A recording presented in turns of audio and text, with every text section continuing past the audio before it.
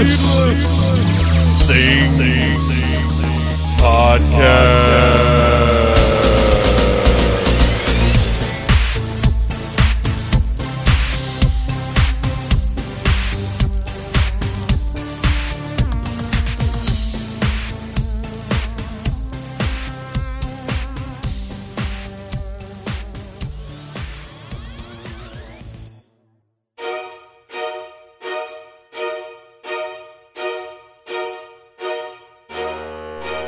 Greetings, Phantomaniacs, and welcome to the newest episode of the Needless Things Podcast, where we talk about terror, madness, mayhem, and all manner of pop culture deviltry.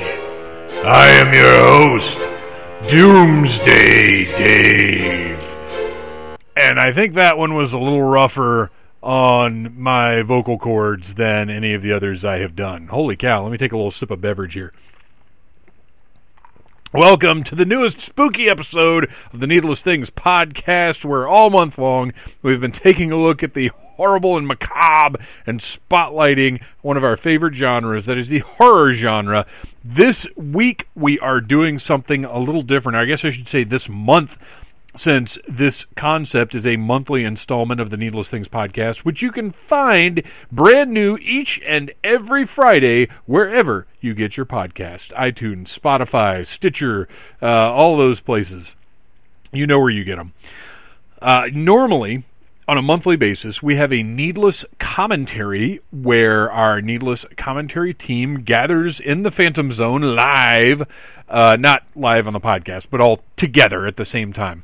And we will watch a movie, and then we will watch the movie again and provide our own commentary over it, memories, thoughts, observations, a little bit of trivia or facts about the movie, but not too much of that, because here at Needless Things, we value entertainment over expertise, as I like to say. That's my excuse for not doing research. But anyway, every month we do the Needless Commentary, and it has become untenable given the current conditions of everything that's going on.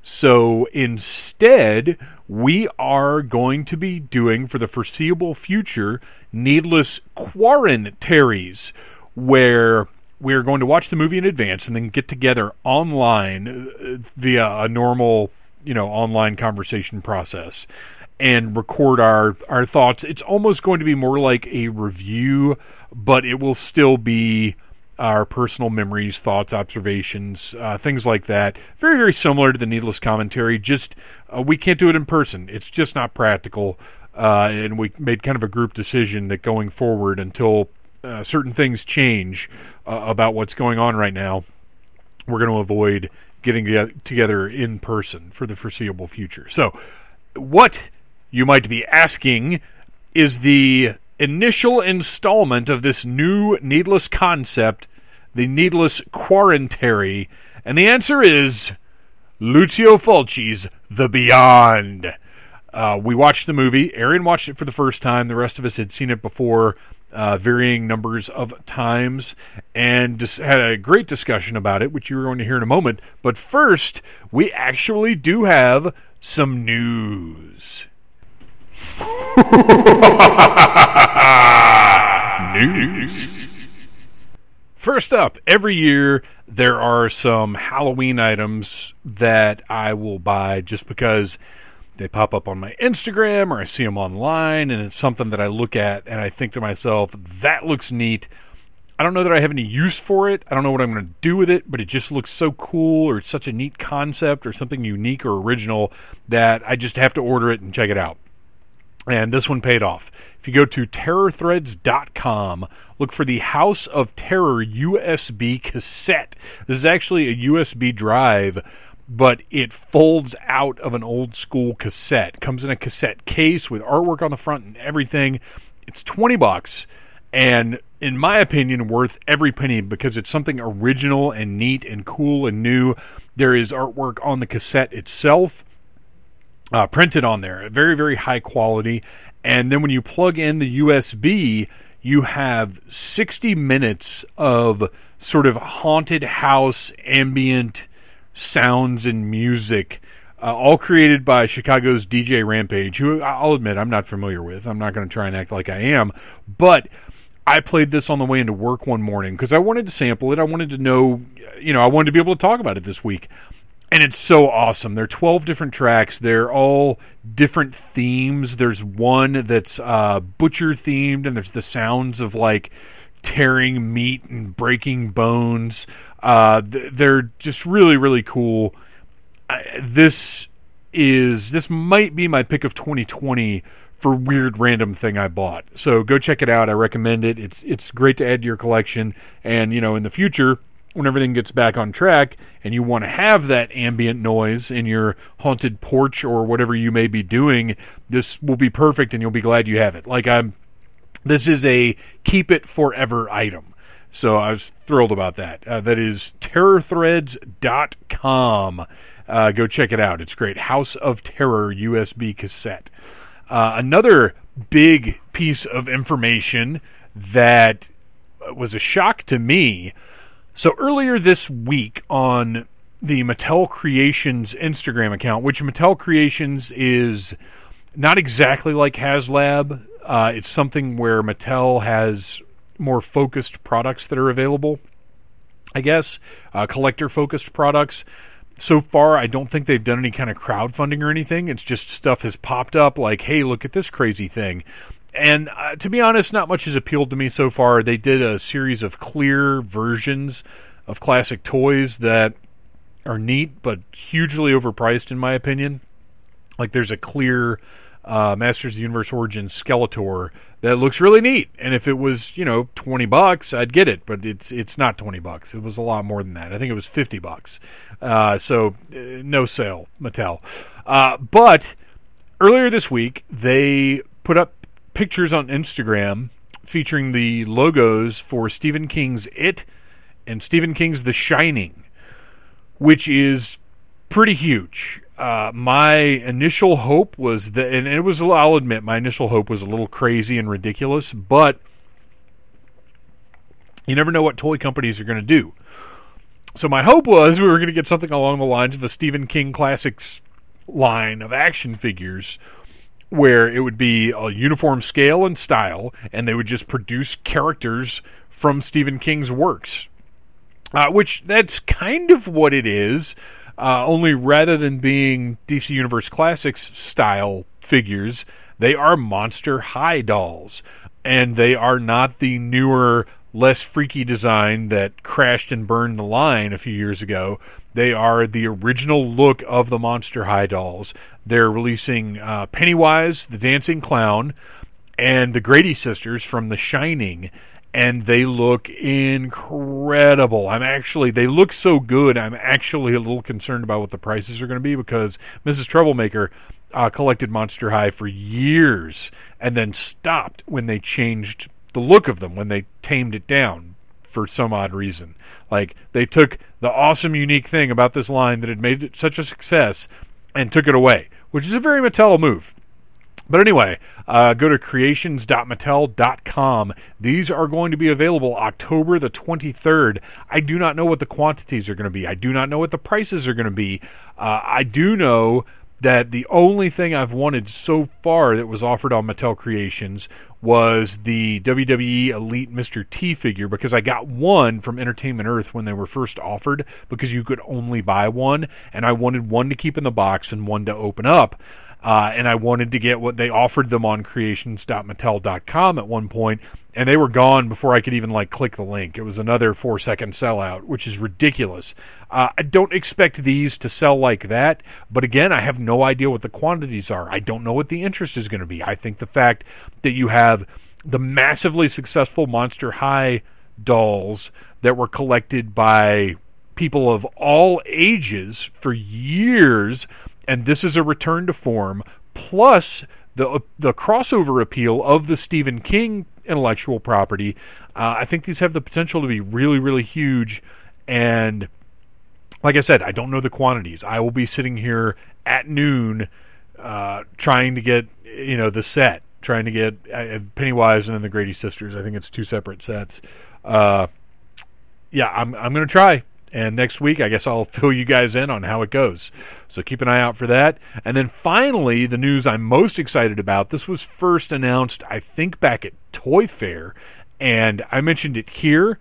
And if I can't remember if I was still writing stuff for the website or not, that's needlessthingspodcast.com, which is the hub for all things needless.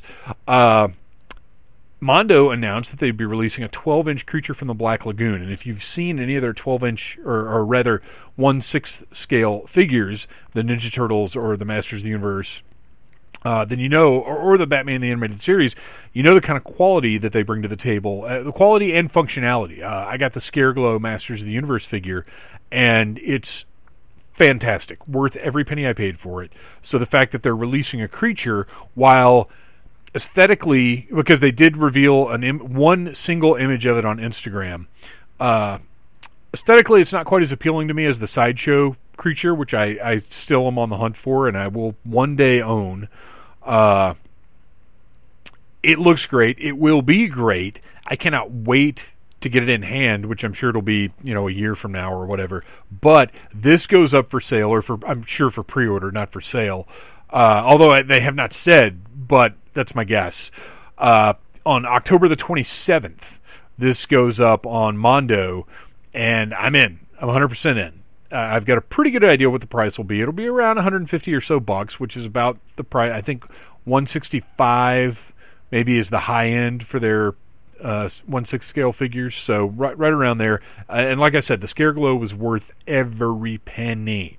It's actually, it seems really pricey, but once you get it in hand, it's a quality item. And to get the Creature from the Black Lagoon, my favorite Universal monster, my favorite monster design, I got to have it. Got to have it. So keep an eye out for that as well. Follow Mondo on Instagram. Follow Mattel Creations on Instagram.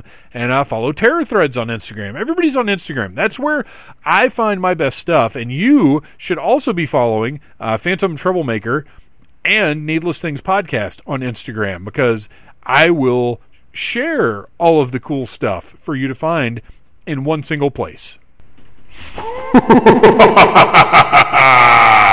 News.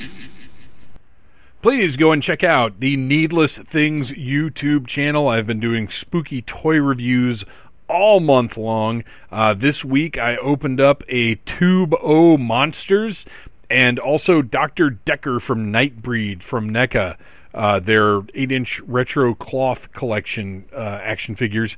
Next week I will have, I don't know how many I'm going to have. There are a couple of things on their way from, I don't know. Hopefully everything will get here in time.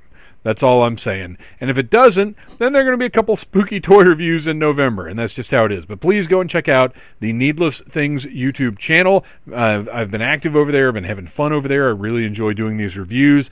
Please like, share, subscribe, do all the stuff you're supposed to do if you want to support a free thing that you enjoy. And speaking of free things you enjoy, it is time now for the inaugural Needless Quarantary.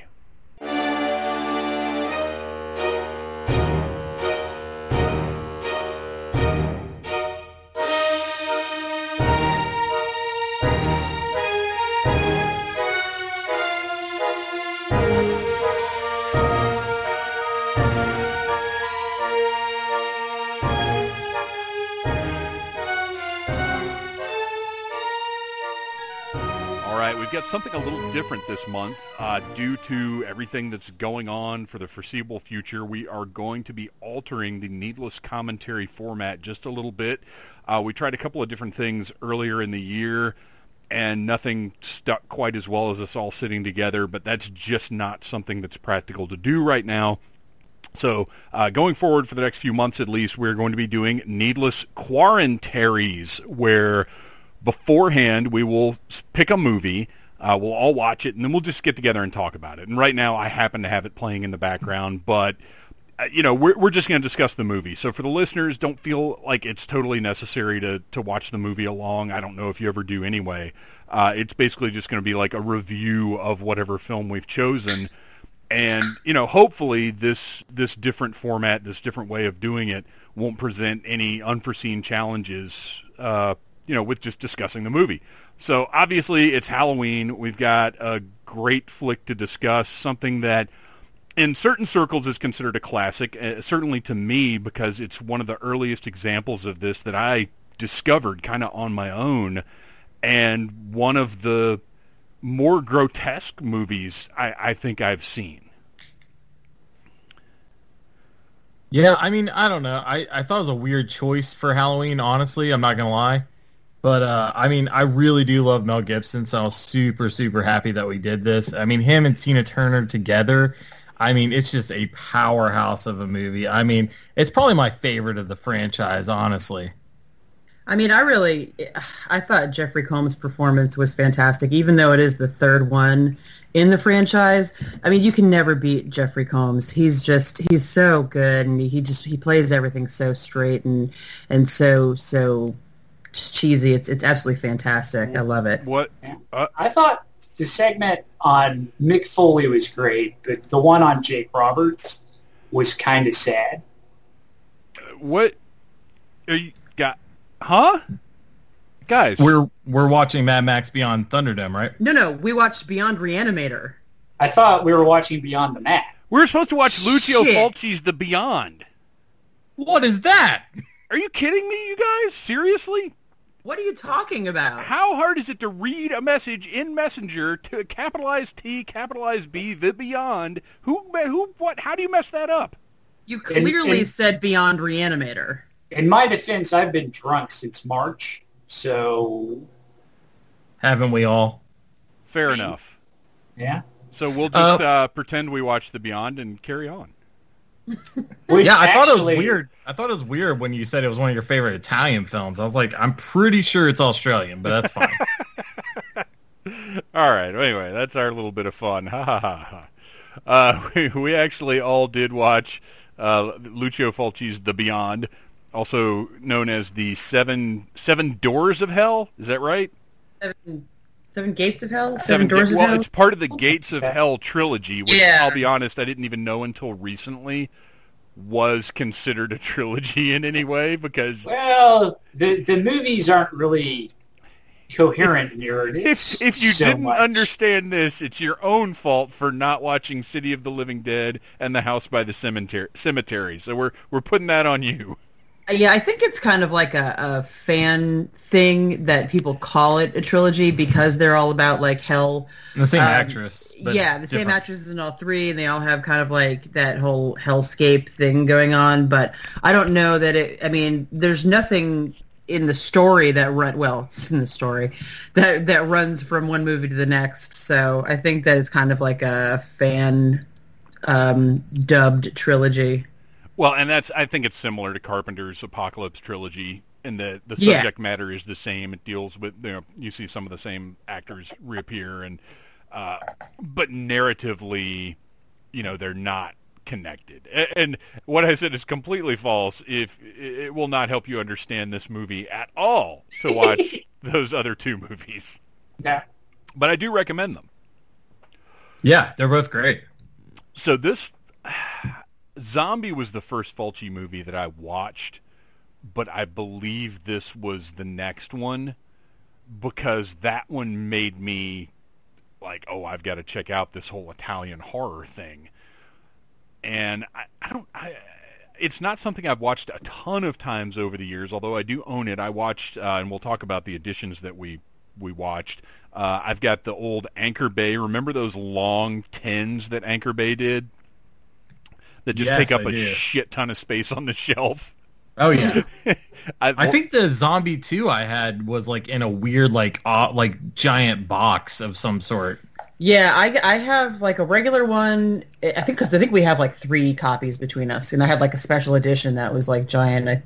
Maybe we both had that one. Yeah, but same like you. Zombie was my first one that I saw of Fulci's, and I do think the Beyond was the second one. But yeah, it was more just like a thing. Like, I love zombie movies, and this movie is called Zombie, so I have to check it out. And then I was like, whoa, this is different. Yeah, definitely. And Aaron, you can probably speak even a little bit more to this. How much Italian horror have you you dealt with in your life? Not a lot. I've seen Cemetery Man, and I like that a whole lot. Oh yeah, Cemetery Man's fantastic. I pretty much I've seen the original Suspiria, and I have seen weird non-narrative movies with horror elements before. Like I've fucking seen 2 of the Cremaster Cycle movies in a theater, which you can't even fucking watch those anymore because the guy who made them, like, they released it in a 10 DVD box set that they made 100 of and charged $100,000 for it. It's supposed to be like high art. It's spoiler alert. It's not. It's a bunch of nonsense, but it's entertaining nonsense. I don't even know what you're talking about. What is this? So the Cremaster Cycle is this crazy artist named Matthew Barney, like, conceived it as, like, there's 5 movies that were shot out of order and released out of order, and, like, a sculpture installation that was at the Guggenheim Museum between... All of this happened between, like, 94 and 2002. Let me just tell you, this sounds right up my alley. Well, you say that, but, like, the movies are really fucking grotesque and weird. Like, but they had even less of a narrative, like, coherence to them than anything that I watched last night. So, I don't know if it was, like... I didn't overly enjoy this. I don't know. Like, it's not my bag, and that's, you know... That's okay. That's okay. But, yeah, like, I am not overly familiar with Italian horror movies, other than the 2 that I named earlier, and now The Beyond. So there you go. I mean, Italian horror is one of those things where, like, there's a lot of times that I'll get offended if I, like, really like a movie and let somebody watch it, and they're like, what the fuck, I didn't like that. But, like, with Fulci and Argento and stuff, like, I totally get it. It's like, if it's not your bag, it makes perfect sense that it's not your bag. Yeah. Like, it's not for everyone. I enjoy it. I love the scores, the weird music that doesn't go with anything, and I love just the weird foreboding and the long extended shots where you're like, they could have just ended that, like, a long time ago. But I like it. I don't know why. I just like the vibe it gives me. I get it. I get where you're coming from. I actually saw a funny meme, like, just by chance today that said, like, 70s Italian orchestral composer. Here's this really moving piece of music. Like, 70s Italian director does a huge amount of cocaine. Awesome. I'm going to put this to the worst possible thing you can imagine. Throw some slap bass in that bitch. Yeah, I'm gonna take that and I'm gonna put it over someone's eyeballs getting slowly pulled out. Yeah. That's what the tarantula scene was just very bizarre. I want this score really badly, and I'm sure it's available in lots of formats, but it's so bizarre how it goes from what Ryan was just doing to, like, Casio keyboard shit to almost Elfman-like choral type stuff.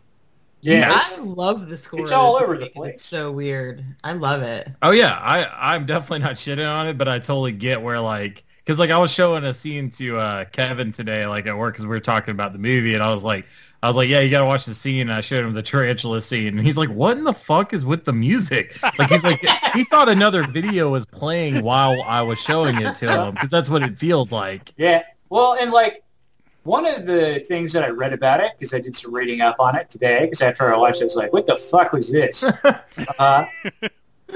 Which, to be fair, like, I had much the same reaction when I saw Suspiria, like, forever ago, but, like, I like that better for whatever reason. I don't know. Most people tend to either be an Argento or a full, like, appreciate both, but like most them both, people but you lean like one towards better. one more. Yeah. I'm a Fulci because I love the gore. It's amazing. Yeah, but anyways, go on. Like, but they said that, like, they shot it. He didn't really have. He had, like, a 3-page treatment on set and not a script. and I like believe it. he didn't speak English very well, so like a lot of his direction was just miming.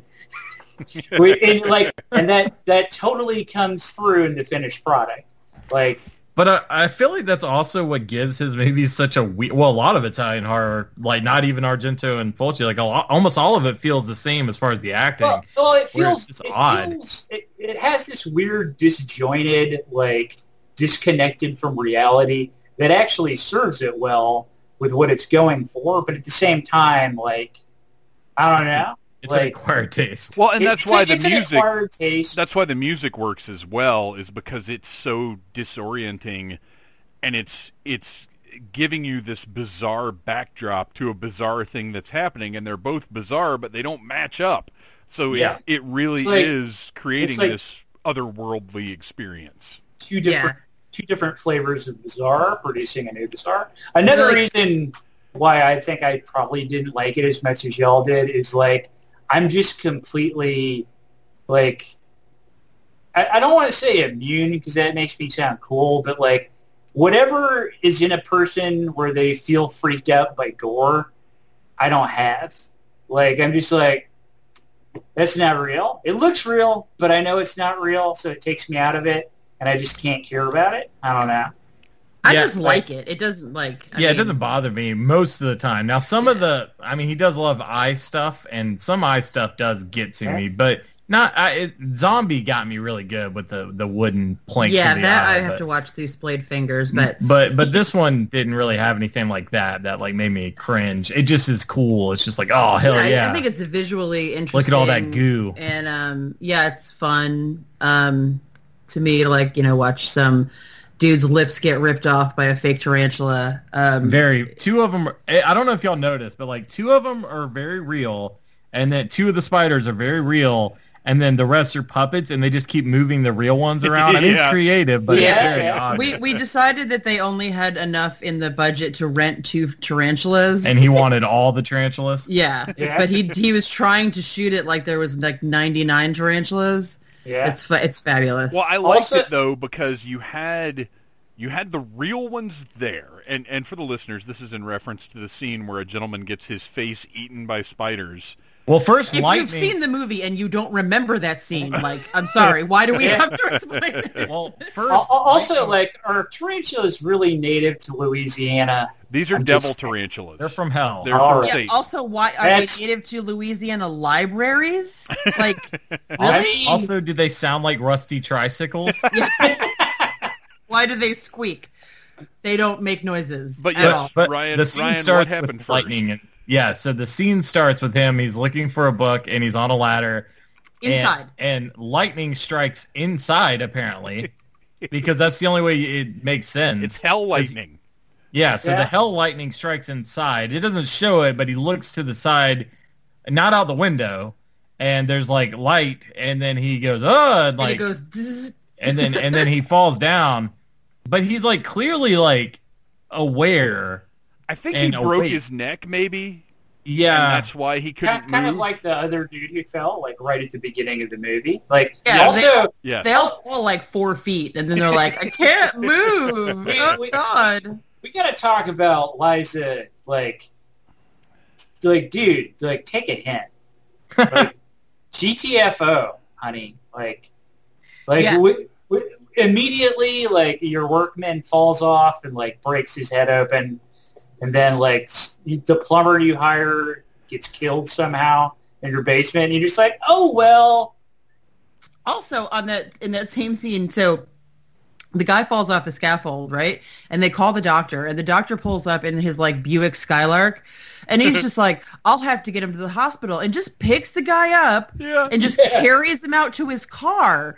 And just drives this, like, half unconscious bleeding guy, I guess, to the hospital. I was like, wait a minute. This, even in, like, 1981 when this was made, that is not how that worked. It is in Italy. Not at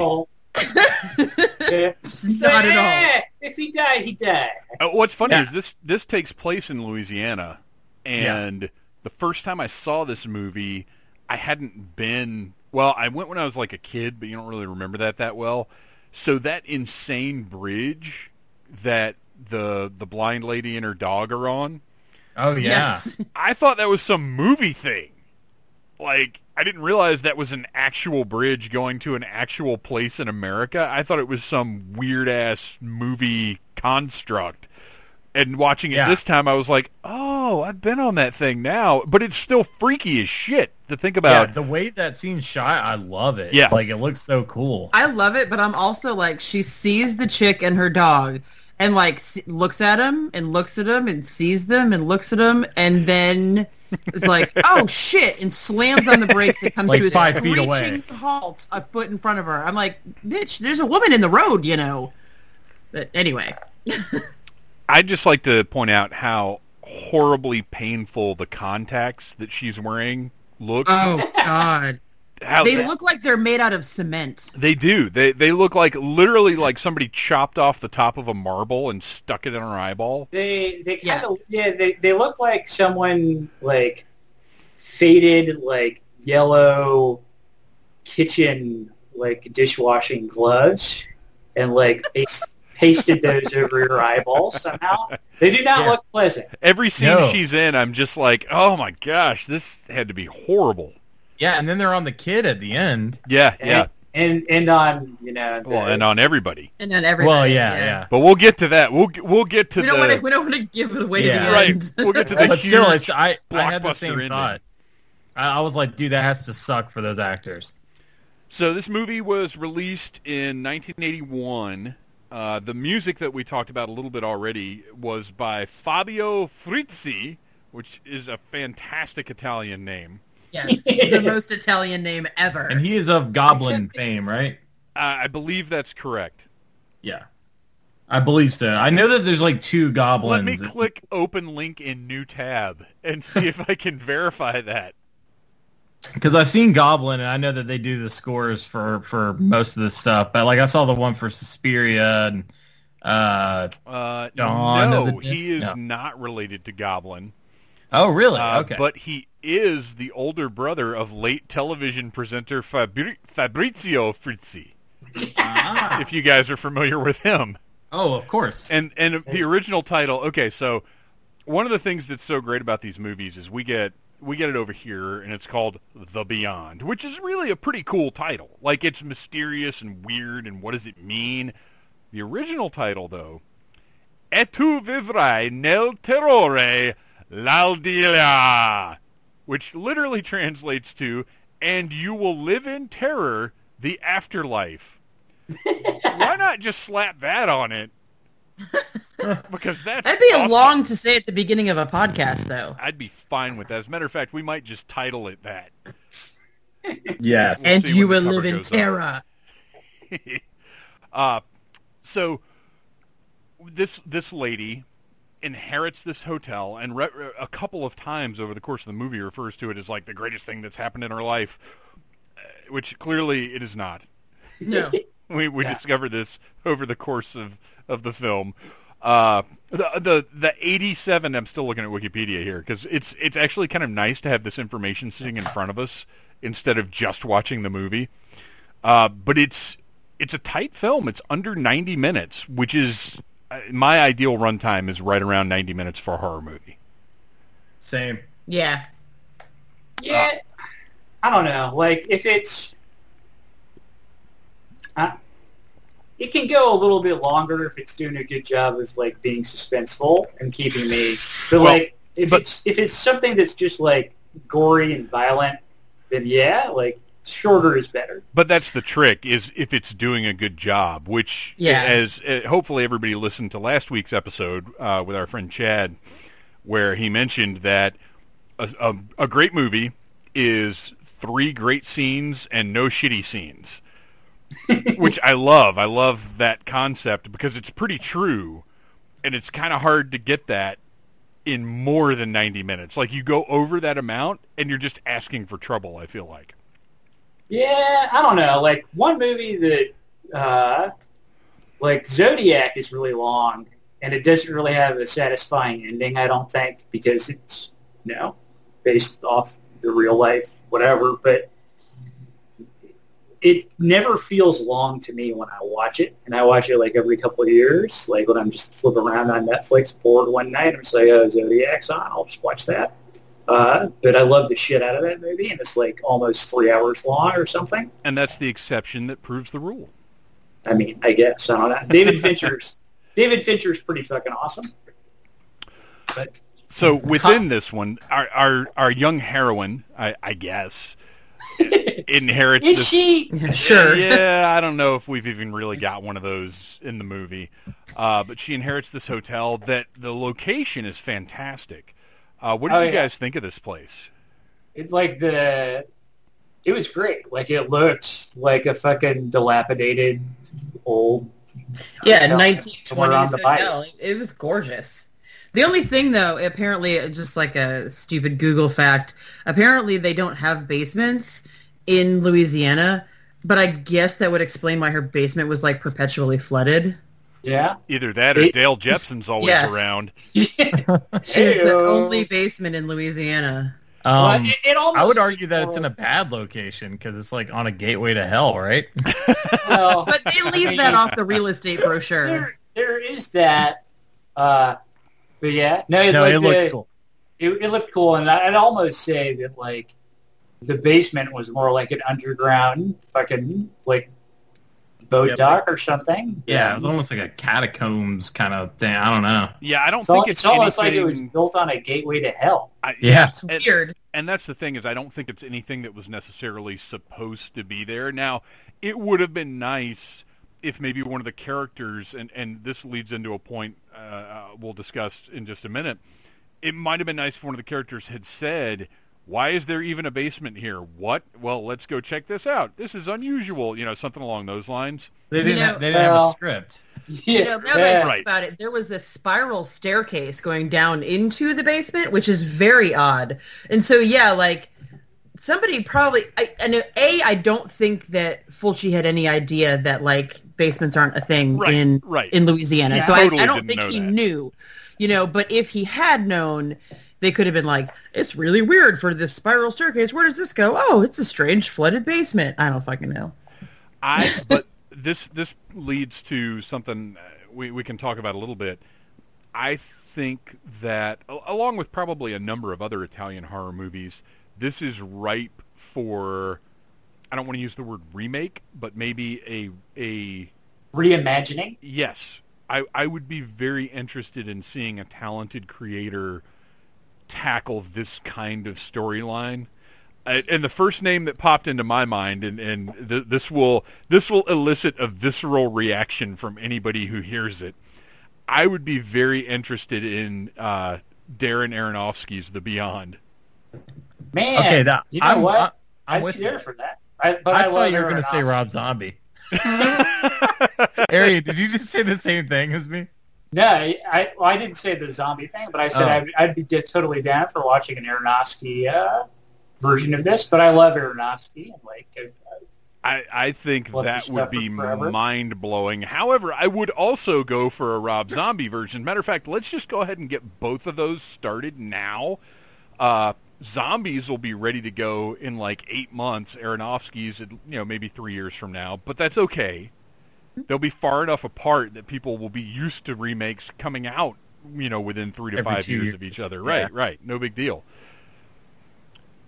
Yeah, that's funny. I I went wanna divisive in a totally different direction from what you were thinking. Yeah, I totally thought you were going to say Rob Zombie. I did too. I thought you were going for the obvious Wilson troll option. No. All right, I mean, yes, I- I'll go along with that, but that was not my intent.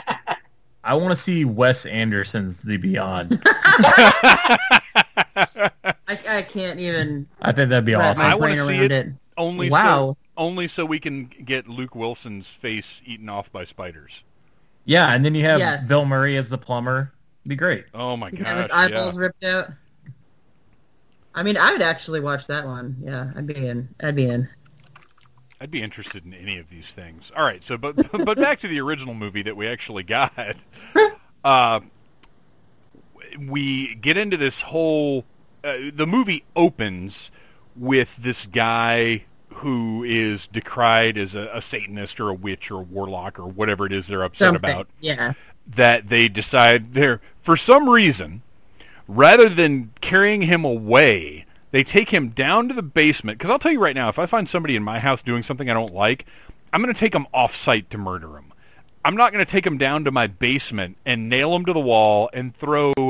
What did they throw in his face? Like Acid? plaster? I think it's supposed to be acid, but it looks like slowly boiling milk. I think it's like plaster or something. I don't know, because it like sticks to his face. Oh yeah, plaster it'll fuck you up, won't it? Like as it heats up, right? I think so. It gets warm, but it doesn't get hot enough to like melt your face off. What about like what's that? Is it lye or lye? What is it? Was it Lye? Yeah, that would fuck mobsters you put up. on people? Yeah. I think. Well, anyway, they used some sort of Italian face melting compound, which I assume from my extreme experience with Italian film. Obviously, you can go to your local Eckerd and buy face melting liquid in Italy. From what I'm reading, apparently it is supposed to be boiling plaster, so I think you're right. Solid. Why is it boiling? I don't know. Italians. Yeah. There's no, What? anyway. You don't boil your plaster? How do you get it to melt the face? You cannot melt the face with the cold plaster. It's a me, Mario. I want Mario in Gates of Hell or the Beyond. All right, so but the nails that were kind of a recurring thing throughout the movie. I have a I would imagine most people have a fear of having nails driven through them to some extent. I feel like that's a healthy fear to have. Well, I don't want it to happen. Right. That's like one of my things, though, that bothers me, that nail through the wrist thing, like the Christ. Yeah. That bothers me. And we get not only this guy at the beginning of the movie, but then later on, the nails kind of make... Well, and the guy also uses a nail, the stupid plumber, who is very comfortable touching Dayglow Alka-Seltzer with his bare hands for some reason. People are just like, way too curious in this movie. Italians What's this? I don't should give touch a it. fuck. All these movies... Okay, we've been watching a lot of horror movies lately, and a lot of 80s horror movies. Everybody in an 80s horror movie is like, oh, look at this gunk. Let me stick my fucking hand in it. Like, Yeah, all of lick them. it. what could this be? It's crazy, but we get the plumber who uses, like, a nail to crack open the wall, which is the dumbest thing anybody in the whole movie does.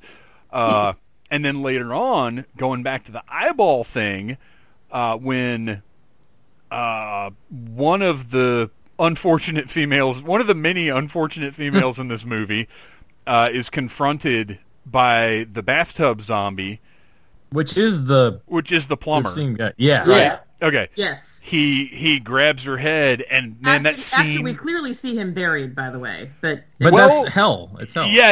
Yeah, He's yeah, I'm like, cool with that. basically everybody that dies, I think, comes back at some point in a zombie form. Like even Spider-Face guy is one of the ones that confronts the blind lady, right? Yeah. Okay. Yeah, I think Yes, I think they're trying to say they're kind of trapped, there in hell and coming back and all that. Yeah, they're they're Cenobites, but they just don't look as cool. Yeah. So, but this scene where he pushes her head back onto that nail that's sticking out of the wall I think it's one of the best done scenes of the movie, and there are a lot of them. There's a lot of grotesque stuff, a lot of tense stuff, but for some reason that one really got to me because you know what's getting ready to happen. Oh yeah, And they also show it that happens nail. slowly. Yes, Yeah. and that's Yeah. what's so brutal is it's not. There's no final like lunge. It's like you can imagine if this was you, what it would feel like for this nail to just slowly pierce your skull and then go all the way through your freaking head and pop your eyeball out the other side. Yeah. I mean, I assume it probably would just push the nail in, if anything. But I mean, who knows? Dude, it's in a That's a stud. strong ass wall. No, yeah. it's in a stud. Yeah, That guy knows how to hang his 9-inch nails. you're right. But no, that scene that's by far my favorite kill. It's fucking badass. And I love how they show it from like the nails perspective and everything, and then they clearly show that it's like there's a big flat end on the end of that nail, which makes it worse. Yeah. Like a big it's head not on the it that's pointy. just Yeah, Yeah. she's not going into the pointy end. She's going into the head. It Yeah. looks like a small railroad spike as opposed to even like being a nail. Yeah. Well, I It's- mean, it's absolutely, but I mean, it's all of those that are in the movie are clearly meant to be references to the crucifixion. Yes. Yeah. Yeah, I would say it's my favorite kill, tied with the little girl's fucking face exploding. That's badass. Every We'll time get I there, watch we'll get it, there. I'm like, God damn! But I will say real quick, going back to the lady with the nail, the grossest part of that scene is not even the nail going through her head. It's her fucking pulling that shit out of the bathtub. Oh, right. Air. Again, Yes! barehanded. Yeah. Wear some gloves. I And mean, like it was nothing. She's just like, this is a normal part of my day, giant clump of decaying flesh and hair. yeah, like, well, Martha and Arthur got what they deserved. I Yes. think. Yes. They both sucked. Whatever. So I agree. And Martha is also fucking unflappable in this movie. Like, she finds Joe's body, and she's just like, oh. And then, like, she pulls the fucking clump of, like, rotting, viscous ick out of the tub. And even when the zombie comes up, I mean, she's like, ah. well, Yeah, but then that's- somebody sees some lightning inside. They're like, oh! well, that's one of freaks those the fuck out. magical aspects of Italian film, though, is typically when somebody sees the zombie coming or the horrible thing or whatever it is, rather than heading for the door, they stand there and look horrified. It's like the Austin Powers scene Yes. with steamroller. the roller thing. Like, they just stand there. They have plenty of time to get away, but they're just paralyzed by terror.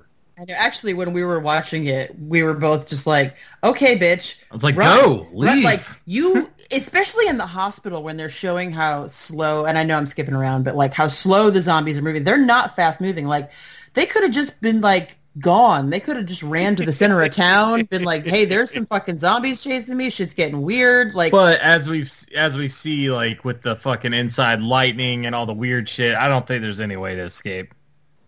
trying would be nice, though. I mean, they could at least I would give try, it a solid yeah. effort. Well, I mean, and- even like a slow jog. And the hospital apparently makes people slow, because then there's that other scene where the lady falls down, the acid falls on her face, and then So slow. her fizzy blood oh so slowly chases that little girl around the room. I know, and like she falls down unconscious, and the girl's standing right there, and the acid like tips over, and it like Slow. drips. There's like a little drip. It's and like, pick it up. The kid does Move it. not like. She could have like Kicked it, stopped it after the first little drip, and Mom would have had like a Band-Aid.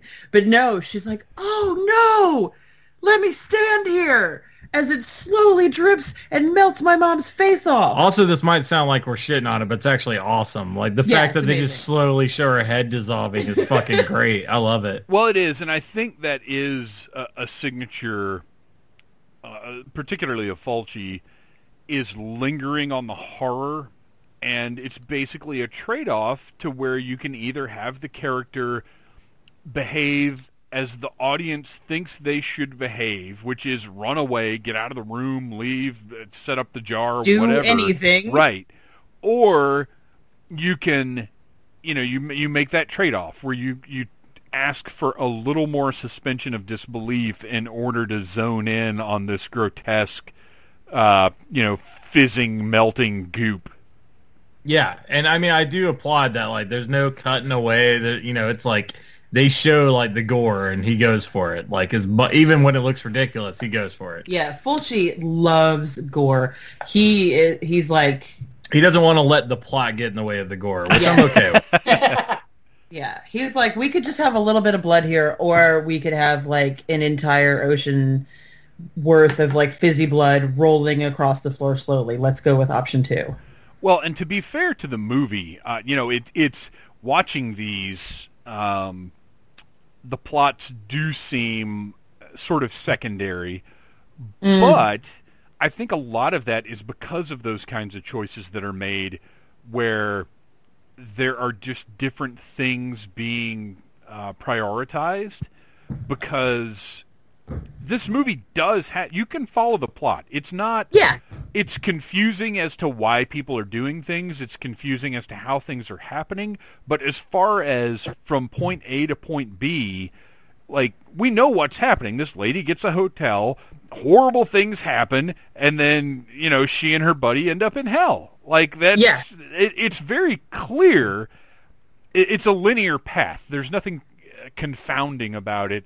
It's more just like, why are certain things happening? And the answer is hell. Yeah. It's just the style of filmmaking is different. It's a very simple plot, like you said. Doorway to hell, go to hell. And then in the middle are a whole bunch of really cool, fucked up, weird scenes that sort of link with the one before it and the one that comes after it. But there are parts where you're like, how did this character get here? Like, what is, like, there's a lot of, like, questions. But, like, it's also, hell. Yeah. Whatever. Hell is the answer. Woohoo. So eventually we get our sort of hunky lead guy, and because initially the main, Liza, right? Yeah. Yes. Okay, so Liza is a little she's a little scully at first. Like, she's not buying that there's really anything going on, and then she starts to have some freaky experiences. So now that she's getting immersed into the weirdness and the terror, as is the audience, well, we've got to bring in another character who doesn't quite buy that there's anything really supernatural or freaky going on. There's an interesting progression there where we almost change our character viewpoints at a point in the movie, because our original audience viewpoint is now accepting that something's up. So we need another character to tone that back a little bit so we can ramp it up even more for the second half of the movie. Yes. Yeah, and I think that is badass. Like, I thought he was in other shit because he looks really familiar. But, like, other than, like, the Black Cat, like, I don't think I've ever seen him in anything else. But he's awesome. He's got a leading man face. He looks like he's got a cool look. Yeah. Almost Clint Eastwood. Yeah, exactly. And I also, like, I don't know, like, when push comes to shove at the end, like, that dude doesn't take any shit. Like, he gets shit done. Yeah, well, I wish he maybe would, like, work a gun a little bit better, but other than that... Oh, well, he does fire it, like, right next to people's faces, but that's whatever. Though, I've got to say, I think that's just common to horror movies. Like, how effective are guns ever? But not even that, like, when the zombie comes up behind Liza, and this happens at least 2 times, he just shoots at the zombie while she's, like, human shielding in front of the zombie. Yeah, he doesn't even give it a second. He's like, fuck it, I hope I don't hit you. And I'd be like, motherfucker, like... But, I mean, what are you going to do? Yeah. It's true. He's like, I don't give a shit. I'll get him through you. I'll shoot a child in the face. Yes, that's another thing. What Ryan said, and I've never really thought about this because I've watched the movie numerous times. But like when the little girl goes bad and her eyes go all weird, and she reaches up and touches Liza's face. He shoots her on the face before he even knows what's going on. It's like all he knows is she just touched the woman's face. That's all he knows. He's like, "Fuck you, and dead." he's like, boom, like, and her face explodes. The audience knows she's evil, but like he doesn't even have time to register that. He just shoots her in the face because she started acting like a bitch or something. Like he's like, oh no. He doesn't even question it at all. He's just like, I fucking hate redheads. I'm gonna blow your face up. She is a ginger, so and everybody's like turning into zombies around him. So I can just say, so he did not. He did shoot a child in the face. We've talked about some of the deaths in the movie. One of the ones that, before we get to that, I got to call out one thing here, and this is only because this is on the screen in front of me right now. What is up with the gigantic hair growing out of this bookseller's nose? Did you guys notice this? I didn't notice. No. Oh my gosh! In the bookstore, when she goes in to ask about the creepily laughing bookseller. Yeah, he's laughing for no reason whatsoever, and she goes in thinking that the Eibon, the book that is gone missing from her place, is in the bookstore, and this old guy just started like, wait, there's no reason to laugh. And it gives a profile shot, and he has a hair, I shit you not, it's like 3 inches long, a single hair, looks like a silver pubic hair growing out of the end of his nose. Maybe it's so his nose trolls can climb back in when they're done. It very well could be. It's horrifying. For anybody that's listening to this that chooses to watch this movie along, it's around 35 minutes in, I think, and it's the most horrifying thing in the movie because it's real. Yeah, and it's one of those things too. It's like I didn't notice this, but like, I mean, dude, if you're like gonna be in a movie that's like gonna be shown in some theaters, like maybe just trim your fucking nose hair. Right. Well, Like, this isn't in his nostril. This Well- is growing out of the front, the tip of his nose. Ugh. That's what I'm saying, you guys. It's horrifying. Egad. Like pre-HD. Right. Who could say? Well, Who it's could funny. say? We watched Waxwork 2 last night and watched a little bit of the commentary with Zach Galligan and Tony Hickox, the director. And he was talking about because they were watching Arrow's transfer, and they were talking about like the difference in when they shot it and what they thought was going to show up on screen versus what this transfer was revealing, and like how there were wires and stuff, and the stuff was visible that when they were making the movie, they never even imagined the picture would be clear enough to see any of that sort of thing. Yeah. So I'm sure Fulci, well, I mean, everybody on set had to see this gargantuan nose hair, but I'm sure they all thought, well, it's 1982. Nobody's going to see this thing on film. What if they were like, "Hey, dude, you got like a massive hair going out of your nose," and he's like, I love it. I like it. It's my it's a pet. look I cultivate." Moxie doesn't like the nose hair either, I No. can hear. Anyway, to get back to the deaths in the movie, which are almost as horrifying as this man's 3-inch long nose hair, one of the ones that was the most disturbing to me was Dickie killing Emily. Yes, yeah, the Dickie puppet. It's pretty fantastic. I mean, It's better than the spider puppets. It is. Yeah. They keep it really tight, which is good. When it's on, Dickie, but when he like rips her throat out, that's one thing. But when he like rips her ear off, and you can look and see the tubes and shit that they put in there, Yeah. that prosthetic was super gross and awesome. I love it. Well, and it's also so affecting because, we have established this dog as her guardian, as her companion, and the shit hit the fan. All these dead things showed up to threaten her, and she freaks out and is like, "Dickie, get them, protect me!" And he goes and he has a big fight with one of them, and clearly gets infected by the hell virus or whatever it is that's got these things, and comes back over to her. And what's so effective about it is the actual dog, they've put a little makeup on it so it looks like it's got a wound or whatever. So the actual dog walks over, and you're like, oh, okay, he's going back over to her, everything's sweet and happy, and then they'd go to the close-up with the dog puppet, which looks, good for the time. And you're like, no, Dickie, no! And he just fucking tears her apart, and it's Like, brutal. Dickie, what are you doing? But it's, Yeah, like it's when her chest gets ripped open, it's like 5 gallons of blood pours out slowly. It's so epic. with the sound effects of a waterfall to accompany it. Oh yeah. But that one, we talk a lot about how gory and grotesque the deaths are, and how there's clearly, the intent is look at this disgusting thing. But this was one that had an emotional weight to it as well, and I think was one of the most effective ones of the movie. Yeah, for sure. I agree.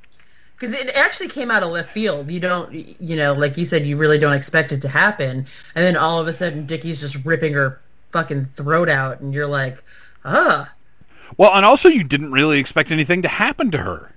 no, she was seems your- to be like she's going to go through to the end. Right. Well, yeah, she and- was and kind of like your they- oracle type figure. Yeah, they'd established her as like kind of a supernatural, like, is she alive or isn't she, with the whole footsteps thing, and then the nobody lives in that house thing. So it surprised me when she ate it. Yeah, Or that was one. He, was he? Yeah, Dickie ate it, actually. that one was effective for completely different reasons from how the rest of these might have been. And we talked a little bit about, how affected we each are by gore, violence, or whatever. And, I watch something like this now, and it's funny.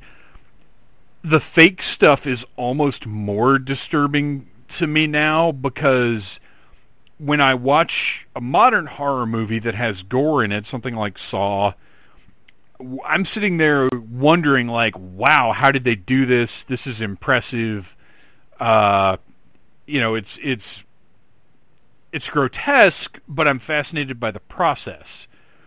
But when you look at something like what Fulci does with the deaths in this movie, where they're doing the best that they can with the effects they have at the time,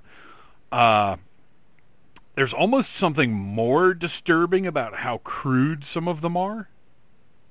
Oh yeah, the fake heads getting ripped apart or melted really kind of wigged me out. Because it's I know they're fake, but something about it just looks so fucking weird and off-putting.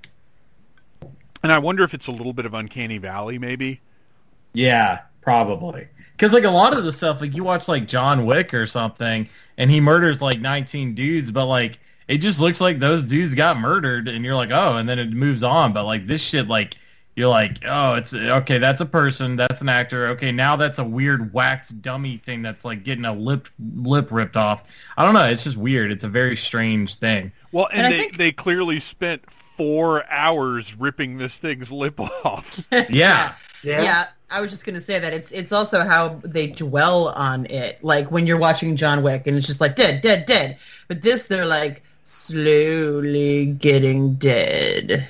So it's more intense. Savor the disgustingness. So in watching this, I kind of want to go around and we'll start with Nicole. One, this was one of your picks for this month. What is it about this movie that stands out to you, that draws you, that made it something you wanted us to focus on? Honestly, I thought it would be a really good one for us to talk about it because it is so kind of bonkers. I love it. I love Fulci. It's my favorite Fulci. You guys were talking about watching Zombie and then watching this one. That's pretty much my path as well. But totally fell in love with The Beyond from the first time I saw it. There's so many kills in this movie that are in my top favorite kills of fucked up horror movies. And the plot is small, but it works. It's fun and it's totally fucking weird, and it ends on a total downer. So I thought it would be make a really good just movie to talk about for us, especially for Halloween, because it's super gross. I mean, is it that much of a downer, though? They leave New Orleans and end up in hell. Is that really that much of a downgrade? Yeah, it's probably about the same. And I'm fine with it. I'm oh, they're dead, whatever. I didn't like the characters. Yeah, no, I didn't really care about those. Yeah. But hell definitely has shittier food than New Orleans. Yeah, that's true. That's true. Yeah. The food in New Orleans is pretty damn good. And the best you're going to do in hell is hog's head cheese, basically. Yeah, which is also available in New Orleans. I feel like they eat a lot of ass in hell. But they don't have no boudin in hell, which I think was the tagline for this movie. Wait, they eat a lot of ass in hell, or they don't have no boudin in hell? Ryan, what about you? What is your, when you think of this movie, what springs to mind? And also, what is your sort of range of experience with it? I mean, obviously you saw it years ago, but have you watched it a bunch of times, a few times? Yeah, this is one of the Fulcis I've watched the most, I think. I mean, we just watched this a few months ago, and I'd seen it back in the day multiple times. I mean, like we were saying, Zombie was my first experience, or Zombie 2, however you want to look at it. And I love that movie. It's ridiculous. The shark fighting the zombie and shit was just so mind blowing. So I immediately started seeking out all of his stuff and Argento's. But this is probably my second favorite Italian horror film. It's up there. I don't know. It's like in the top 5 for sure. I love it. I mean, it's a great movie. It is fucking bizarre, and it's one that if I suggested to someone and they didn't like it, I'd be like, yeah, that checks out. Like, I get it. Yeah. Well, and that's one of the things that almost makes the Italian films a little bit more fun, is you can have a lot of enthusiasm for them and you can love them, but you can also accept it when other people don't dig them. Like, it doesn't break your heart when somebody's like, yeah, I couldn't really get into that one. Yeah, exactly. It's like, yeah, I totally understand it, because I mean, you know, they're weird. A lot of times the voices and the lips don't match up, and there's a lot of strange music and stuff, but like it all adds to the weird surreal vibe of all of it. And that's such a weird thing that I don't quite know the background of how that works. Nicole, you might be able to enlighten us here. So what's up with the dialogue where, and this goes back to like spaghetti westerns and stuff as well, where sometimes it looks like they're speaking English, but it's all dubbed, and then sometimes it doesn't line up. And my assumption is some of the actors are speaking English, and some of the actors are not, and they overdub everything so it matches. I know that's the case with Zombie, because I remember like watching something about that, and like, yeah, some of the actors I believe were speaking Italian, and some of them were speaking English, and they just overdubbed almost all of it. This movie, everything, like, it looked like they were saying the lines that they were saying. It just, some of it didn't match up exactly. I think in some cases they use a different voice actor than the actor. So I think it's disconcerting to see a voice coming out of someone that isn't their voice. Even though you don't know that, I think it still is like a little bit odd. Yeah, that happens too, for yeah. sure. And like you were saying, Dave, and like we learned this like editing our movie. There was a couple scenes where like the audio is trash, and we're like, well, we have to dub the lines, and dubbing it was fine, but like you can't just dub like one line in a scene, right? Because then everything sounds different. Like even if it's just slightly different, you have to toss out the native audio and use like completely redubbed stuff, which is a huge pain in the ass. But movies aren't like podcasts where everybody can sound different levels of audio quality, right? Yeah. And Arian, obviously this is your first experience with The Beyond. Let's talk a little bit more about the movie itself. And again, the plot is fairly straightforward. There's not much more to get out of that, but I want to zone in a little bit. We've already talked about one of the hospital scenes with the little girl being chased by the lady's fizzy face blood. But later on, we get sort of the rise of the dead, because over the course of the movie, we see a lot of people get murdered and then come back as these sort of zombie servants of hell. But then at the end of the movie, we get a more general, the dead coming back. And everybody, our protagonists are in this hospital when the clear body bags, which I love. Are clear body bags even really a thing? I asked the same not question. Not really. Like, they're usually either white or black. I've never seen a clear body bag. Yeah, Ryan was like, do they just put dead people in Ziploc bags? Not exactly. Nobody wants to see that shriveled up corpse's ding dong. Yeah, not interested in that. We try to cover them because we get tired of looking at them. But for the purposes of this film, the clear body bags are very effective, and we get these sort of shambling corpses. Like, they're scary, but they're pretty easy to avoid. What do you guys, looking back at the scene where this is all going down, what were your thoughts watching this versus other depictions of zombies or reanimated corpses? Bitch, run.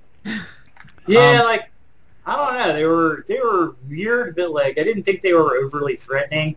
Also, like the dude's gun was like from some sort of alternate dimension that held more than 6 bullets for a revolver. Yes. And like just kept firing no matter how long it had been since he'd reloaded it.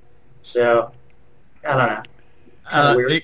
They reminded me of the zombies in Zombie. Like some of them did, like where they're like ultra crusty or ultra gooey. Like, I don't know. It's I like his style of zombies, and they weren't very threatening, but also, real quick, total side note, what the fuck was up with the guy at the hospital that like slowly cuts through the fabric? You know what I'm talking about? And then he scares the guy, and he's like, whoa, whoa, whoa, I'm cool. Like, I'm not a zombie. That was bizarre. Right? Yeah, that was weird.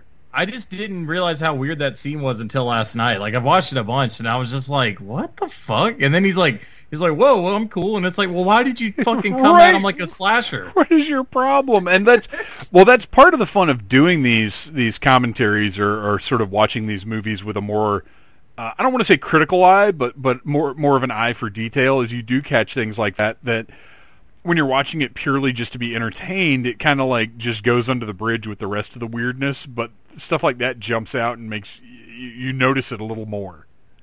Yeah, for sure. So the climax of the film, before we get to the ending, did anybody else have any other notes or any other things they wanted to mention? No, I think everything that I was wanting to cover, we covered. Yeah. So we get to the utter weirdness of they escape from the hospital which I'm not even clear. Where did they find this staircase down into the whatever is underneath New Orleans? Like in the hospital? She says, like, they're in the hospital and they're running from the zombies, and then all of a sudden they're in the basement, and because they went down a staircase or whatever, and she looks at him and she says, oh my god, we're under the hotel, how did we get here? So I guess it was like a portal-y thing, like they just went downstairs and they're all of a sudden in the, they're back at the hotel, like at the door to hell. And it's a very effective scene because we know nothing good has ever happened in that basement. Nothing good ever happens in flooded basements. No. And no, we learned that Saturday night. it built in much the same way as the railroad spike through the back of the head scene.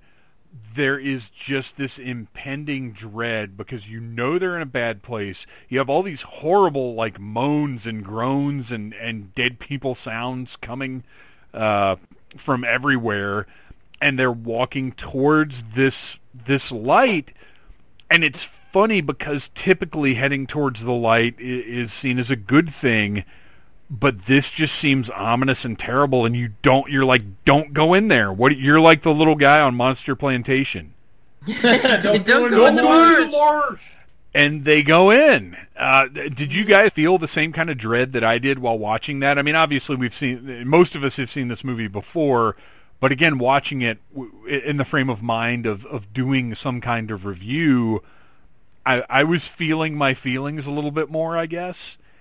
And I really was like dreading, don't do that. What are you doing? Why go back the other way? It's just a hospital full of zombies. This is the unknown. Yeah, the whole end of the movie is like, why are you doing that? Why are you doing that? Like, why are you not running from the zombies? Like, why are you stopping to shoot them? You can clearly outrun them. Okay, why when you go downstairs and you find yourself in the hotel, like, I don't know, go upstairs, see what happens. Like, I feel like there were so many other choices that they could have made, but yeah, and then they start going into like the hellscape, which is so cool. I love how they go into the hellscape and they're like, what's happening? Where are we? What's going on? They walk to the light a little bit, and then they turn around, and behind them is the same landscape. Yeah, it's gone. And then they turn around their portal again. Is gone. And in front of them is the same landscape. And as far as the eye can see in any direction is just like 20 crazy feet. Yeah. But it's just like crazy, weird, nude, like Barbie doll bodies and like just dreary, dreadful awfulness. I fucking love it. And that's another one that kind of gets me, and I honestly couldn't think of too many other examples, but the escape disappearing, that you go one way and turn around and your path of egress is gone. Yes. Like that's a freaky thing because that's that feeling of being trapped. That's why I won't go on a cruise.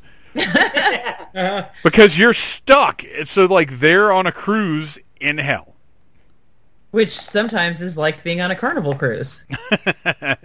Oh, Just no. kidding. Carnival is very Allegedly. Don't sue us. So yeah, that final scene is. It's funny. I said earlier, it's almost like it's sort of a mild version of hell, but it's also horrifying because it's over. They're stuck. They're done, and then they're blind. Yep. Yeah. So, Which I guess is fine because it's really bland and bleak. So like, you know. So Aaron and Ryan, what about you guys? Watching the end of this, the conclusion of this story, what kind of feelings did this evoke? Oh yeah, I mean, just creepy, bizarre, unsettling. I almost like couldn't quite remember the ending from the last couple times I watched it, so like it was kind of like watching it for the first time. Like I know I've seen it a bunch, but I was like, oh yeah, shit, that doesn't end well at all. Yeah. Well, and also if you have seen all of the Gates of Hell trilogy, there are elements of them that do kind of blend together. And while I was watching this, I couldn't quite remember what the ending of this one was. Like, I was like, wait, is this the one with the guy hanging in the tree? Is this the one where I really couldn't quite remember. So that was it was a bleak ending. And I mean, I'm sure everybody realizes that that's the painting that the guy in 1927 was working on that they go into. So they somehow go into the basement and they go into the painting. Oh, this is the thing I was going to ask you guys about earlier. It occurs to me because we got really sidetracked by the way that he was murdered. It seemed to me that guy. I mean, obviously he was aware that this place was on top of one of the doors to hell, but it seemed to me like his purpose was to protect people from that. Didn't do a good job. But I feel like he knew it was there and was there to do something about it, and these people murdered him before he could. Yeah. I mean, it's possible. He did say, like, I'm the only one that can protect you, or something like that. Right. But That's what I was thinking.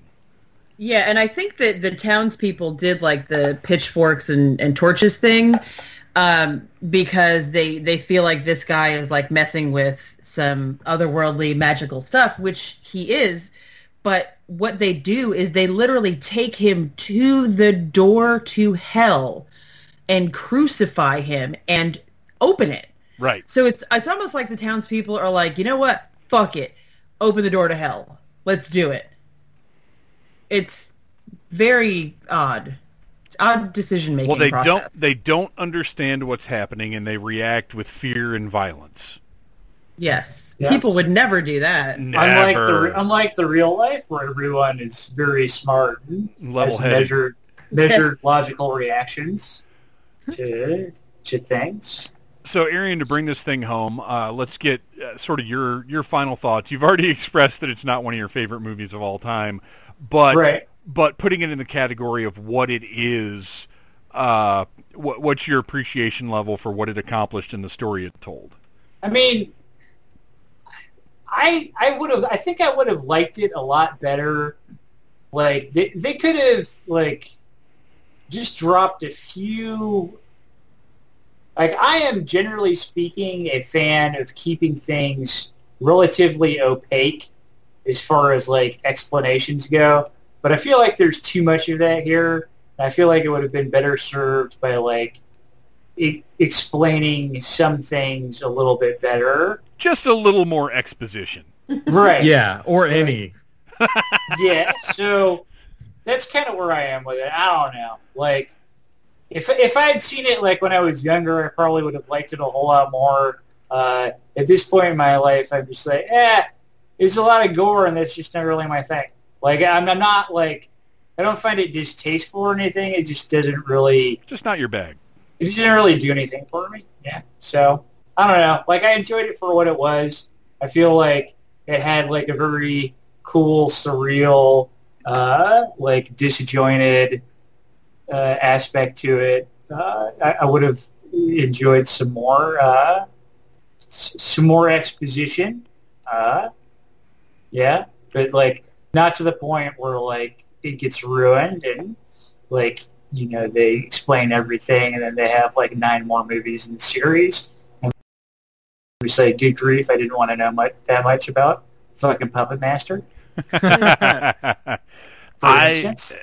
We've pretty much already covered it, but this is, for me, one of the Fulci classics. I love it. I revisit it, I would say, from time to time. It's certainly not a yearly watch for me, but I do have fond memories. Like, when I do watch it, I remember very clearly the feelings I had the first time I watched it. And I think that's one of the benefits of something being so visceral, is it's very easy to conjure up those original feelings that you had, because it is going for those same sort of gut reactions. But I'm glad to have it on the shelf. If at some point we get, and actually there may be a better version than what I've got out there, but who doesn't want a gigantic 10 that takes up 3 movies worth of space on your shelf?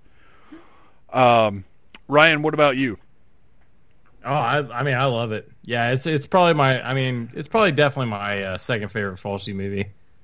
Yeah, I enjoy the hell out of it. I think it's a great movie. I like anything about like hell, like anything religion based, like horror. I've always liked a lot. I think because when I was a kid, I was like, oh, this can happen.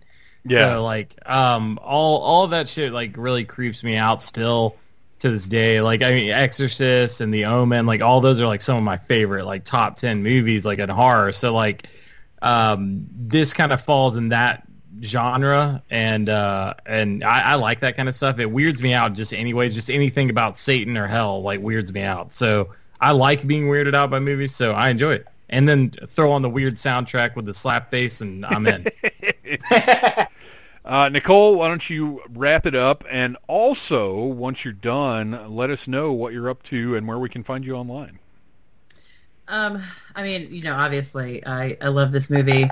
I picked it. I think that, like Ryan said, like if you don't like it, I understand.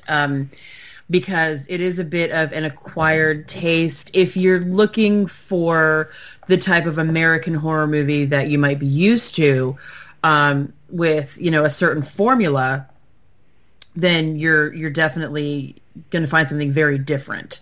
But if you're looking for something that's like a little weird, a little wacky, very light on the exposition, but very heavy on the gore, and a weird tarantula attack that really has no point or purpose other than to just be like, holy shit, that tarantula just ate that guy's eyeball out, then I strongly recommend this movie. But if you don't like any of the shit that I just said, then you're not going to like this movie. And if you want everything to make sense, this is not the movie for you. Yeah, no, this is not structured the same way as like a lot of American movies of that same time period. Also, I could totally see what Arian was saying about like they went in with like a loose script and they were like, yeah, sure. Yeah, they're like, whatever, just go with it. Sure, we'll fix it in post. Yeah. So what are you up to? Where can we find you online? You can find me on Instagram at Battle Cougar. You can buy my shit at... Gross! Oh, not my actual shit. No, you can actually buy our fucking amazing smelling candles, which don't smell like shit. Yeah, Nicole's Duty Pants. I mean, if it'll pay the bills, yeah, fucking yeah, send us a PayPal. We'll hook you up. You can have all my Duty Pants. Normally, girls sell bathwater. This is just weird. This is way weirder than that. Yeah, I mean, it's a very niche thing, but I got to do what I got to do. No, Cadaver Candle Company.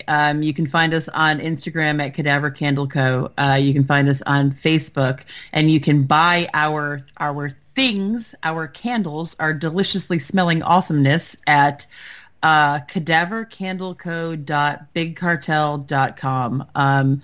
Check them out. I'm super proud of them. Ryan and I have worked really, really hard to get this up and running, so please check it out. So you can order some poop and then order some candles to cover up the smell.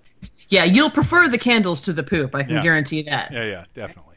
Ryan, what are you up to? Currently working on our second feature-length film, which we will be announcing soon, like all the details about that. And we're about to wrap shooting on that pretty soon here, by the end of the year, definitely. And then, that's pretty much it. Cadaver Candle Co. I have a band that does nothing, so fuck it. That's it. Google the Casket Creatures. Yes. Plenty of good music to be heard if you have not heard it. And this is the season for it, too. That's true. Also, I mean, the it's Casket good all Creatures, year round. But they're going to be doing a live stream on Halloween. Yes, we are doing a live. Yes. It's not going to be your typical live stream. It's a little like Halloween variety show kind of thing, so it should be pretty interesting. Arian, what are you up to? You're up to nothing. I know. Yeah, I don't do things, but if like you want to see pictures of dogs, cats, things of that nature, you can follow me at Such a Lazy Man on Instagram. That's where I'm at. So there you go. All right, well, guys, thanks a lot for getting on the old Skype, talking about 4 different Beyond movies. I guess now we've almost obligated ourselves now to at some point cover those other Beyond movies, I think. I'm down. I think it's a fantastic idea. Awesome. I mean, all right, whatever. Thanks a lot, you guys. For more spiders, demons, and menaces from beyond the grave, why don't you take a look at the Needless Things archives? There are 339 other episodes of the Needless Things podcast. You can visit needlessthingspodcast.com and go back through there, and there are actually toy reviews and stuff. Or go to oldneedlessthings.com for, in total, over a decade now of dorkery, toy reviews, movie reviews, pop culture thoughts, lots and lots and lots of stuff. And if you find an article that you like or you think is cool, feel free to share it out there on the social media. Get the word out about Needless Things, because honestly, with what's been going on this year, it's been a little rough to maintain the energy that keeps me going and doing all of this stuff. It's rough for everybody, I know. But any kind of support I could see, or even if I don't see it, just throw stuff out there. Go back to oldneedlessthings.com and find an article and share it wherever you share stuff. Find a toy review. Just browse through and try and spread the word a little bit more, and help encourage a guy who's been getting a little tired of this stuff this year to keep on trucking, I guess is what I'm saying. Check out Needless Things on YouTube, Needless Things Podcast on Instagram, Phantom Troublemaker on Instagram. Join the Needless Things Podcast Facebook group, but you must answer the 3 questions in order to join the group. There are 3 very easy, very basic questions, but we need you to answer them so we know your Needless Things material. Thank you for listening. We'll be back next week with a big Halloween finale. I love you guys. You have been listening to a Needless Things podcast. You can follow Needless Things on Facebook, Twitter, Instagram, and at needlessthingspodcast.com. Love you. Mean it. Uh-huh.